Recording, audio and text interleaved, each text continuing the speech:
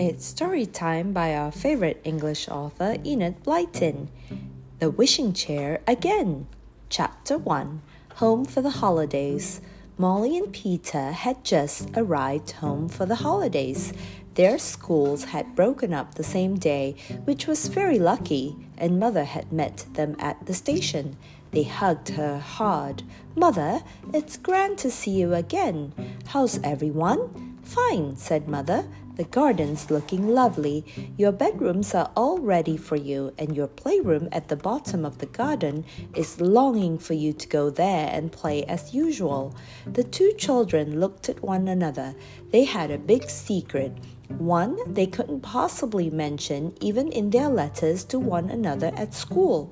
How they were longing to talk about it now. "Can we just pop down to our playroom first of all?" asked Peter when they got home. "Oh, no, dear," said Mother. "You must come upstairs and wash and help me to unpack your things.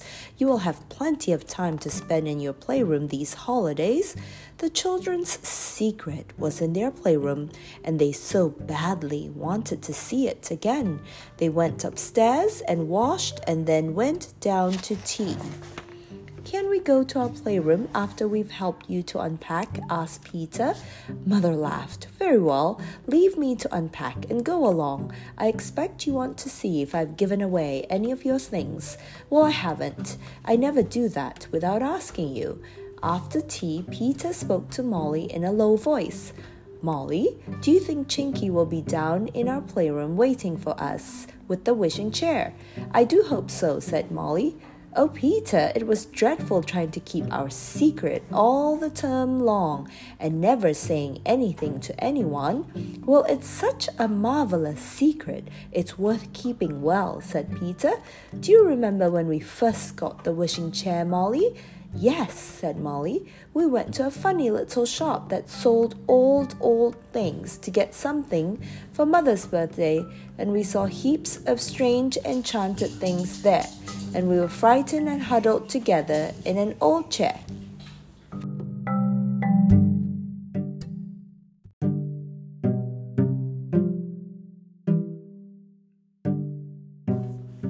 "And we wished we were safe back at home," said Peter, and hey presto, the chair grew little red wings on its legs and flew out of a window with us and took us back to our playroom.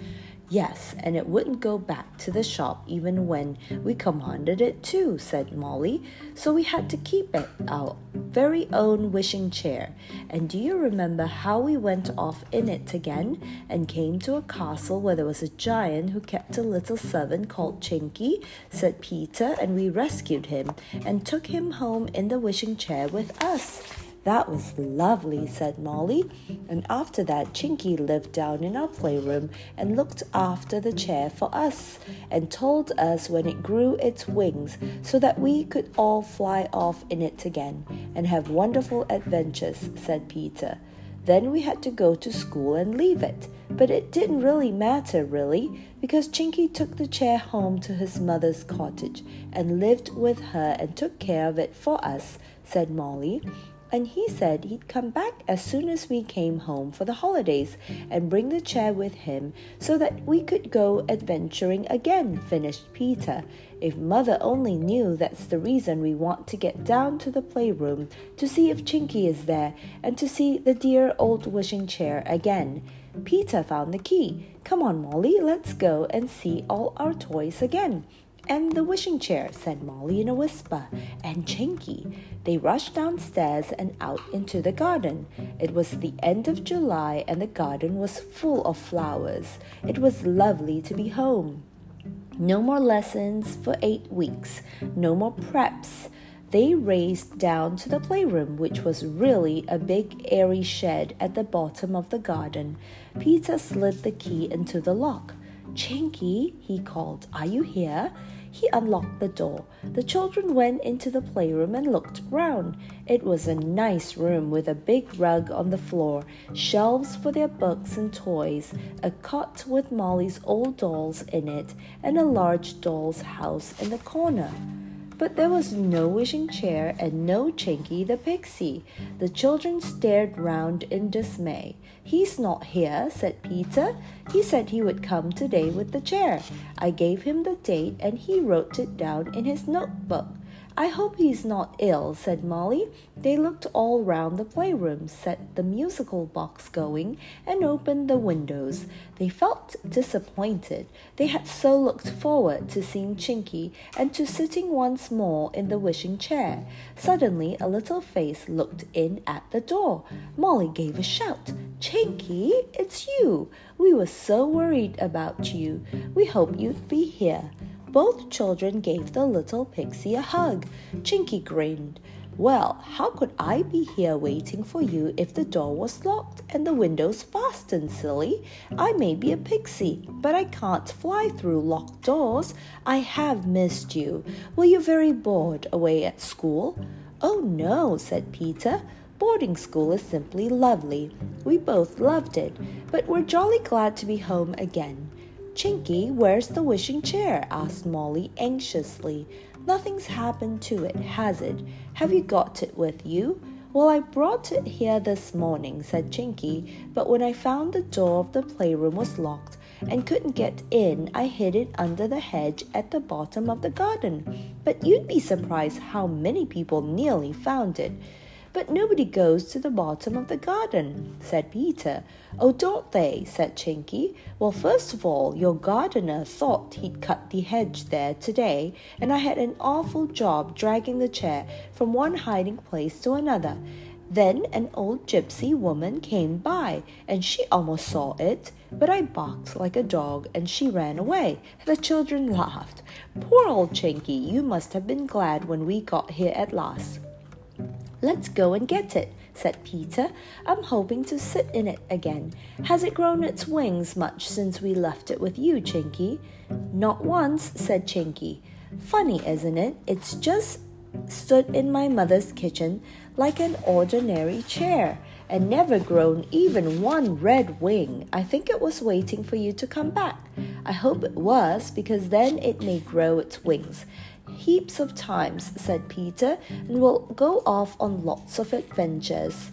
They went to the hedge. "There it is," said Molly in excitement. "I can see one of its legs sticking out."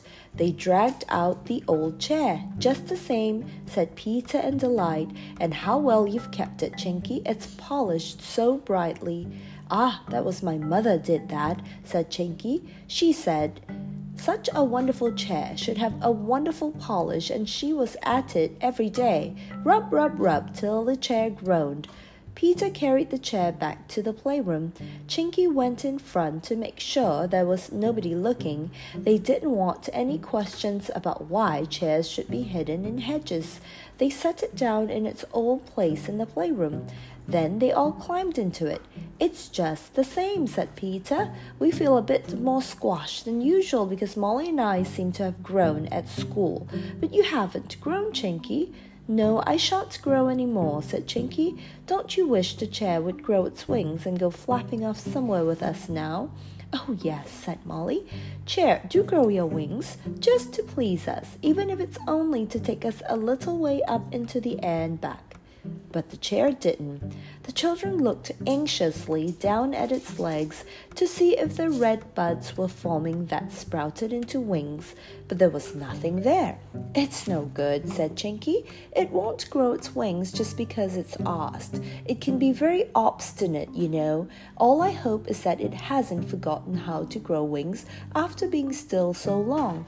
I shouldn't like the magic to fade away." This was a dreadful thought. The children patted the arms of the chair. "Dear wishing chair, you haven't forgotten how to grow wings, have you?"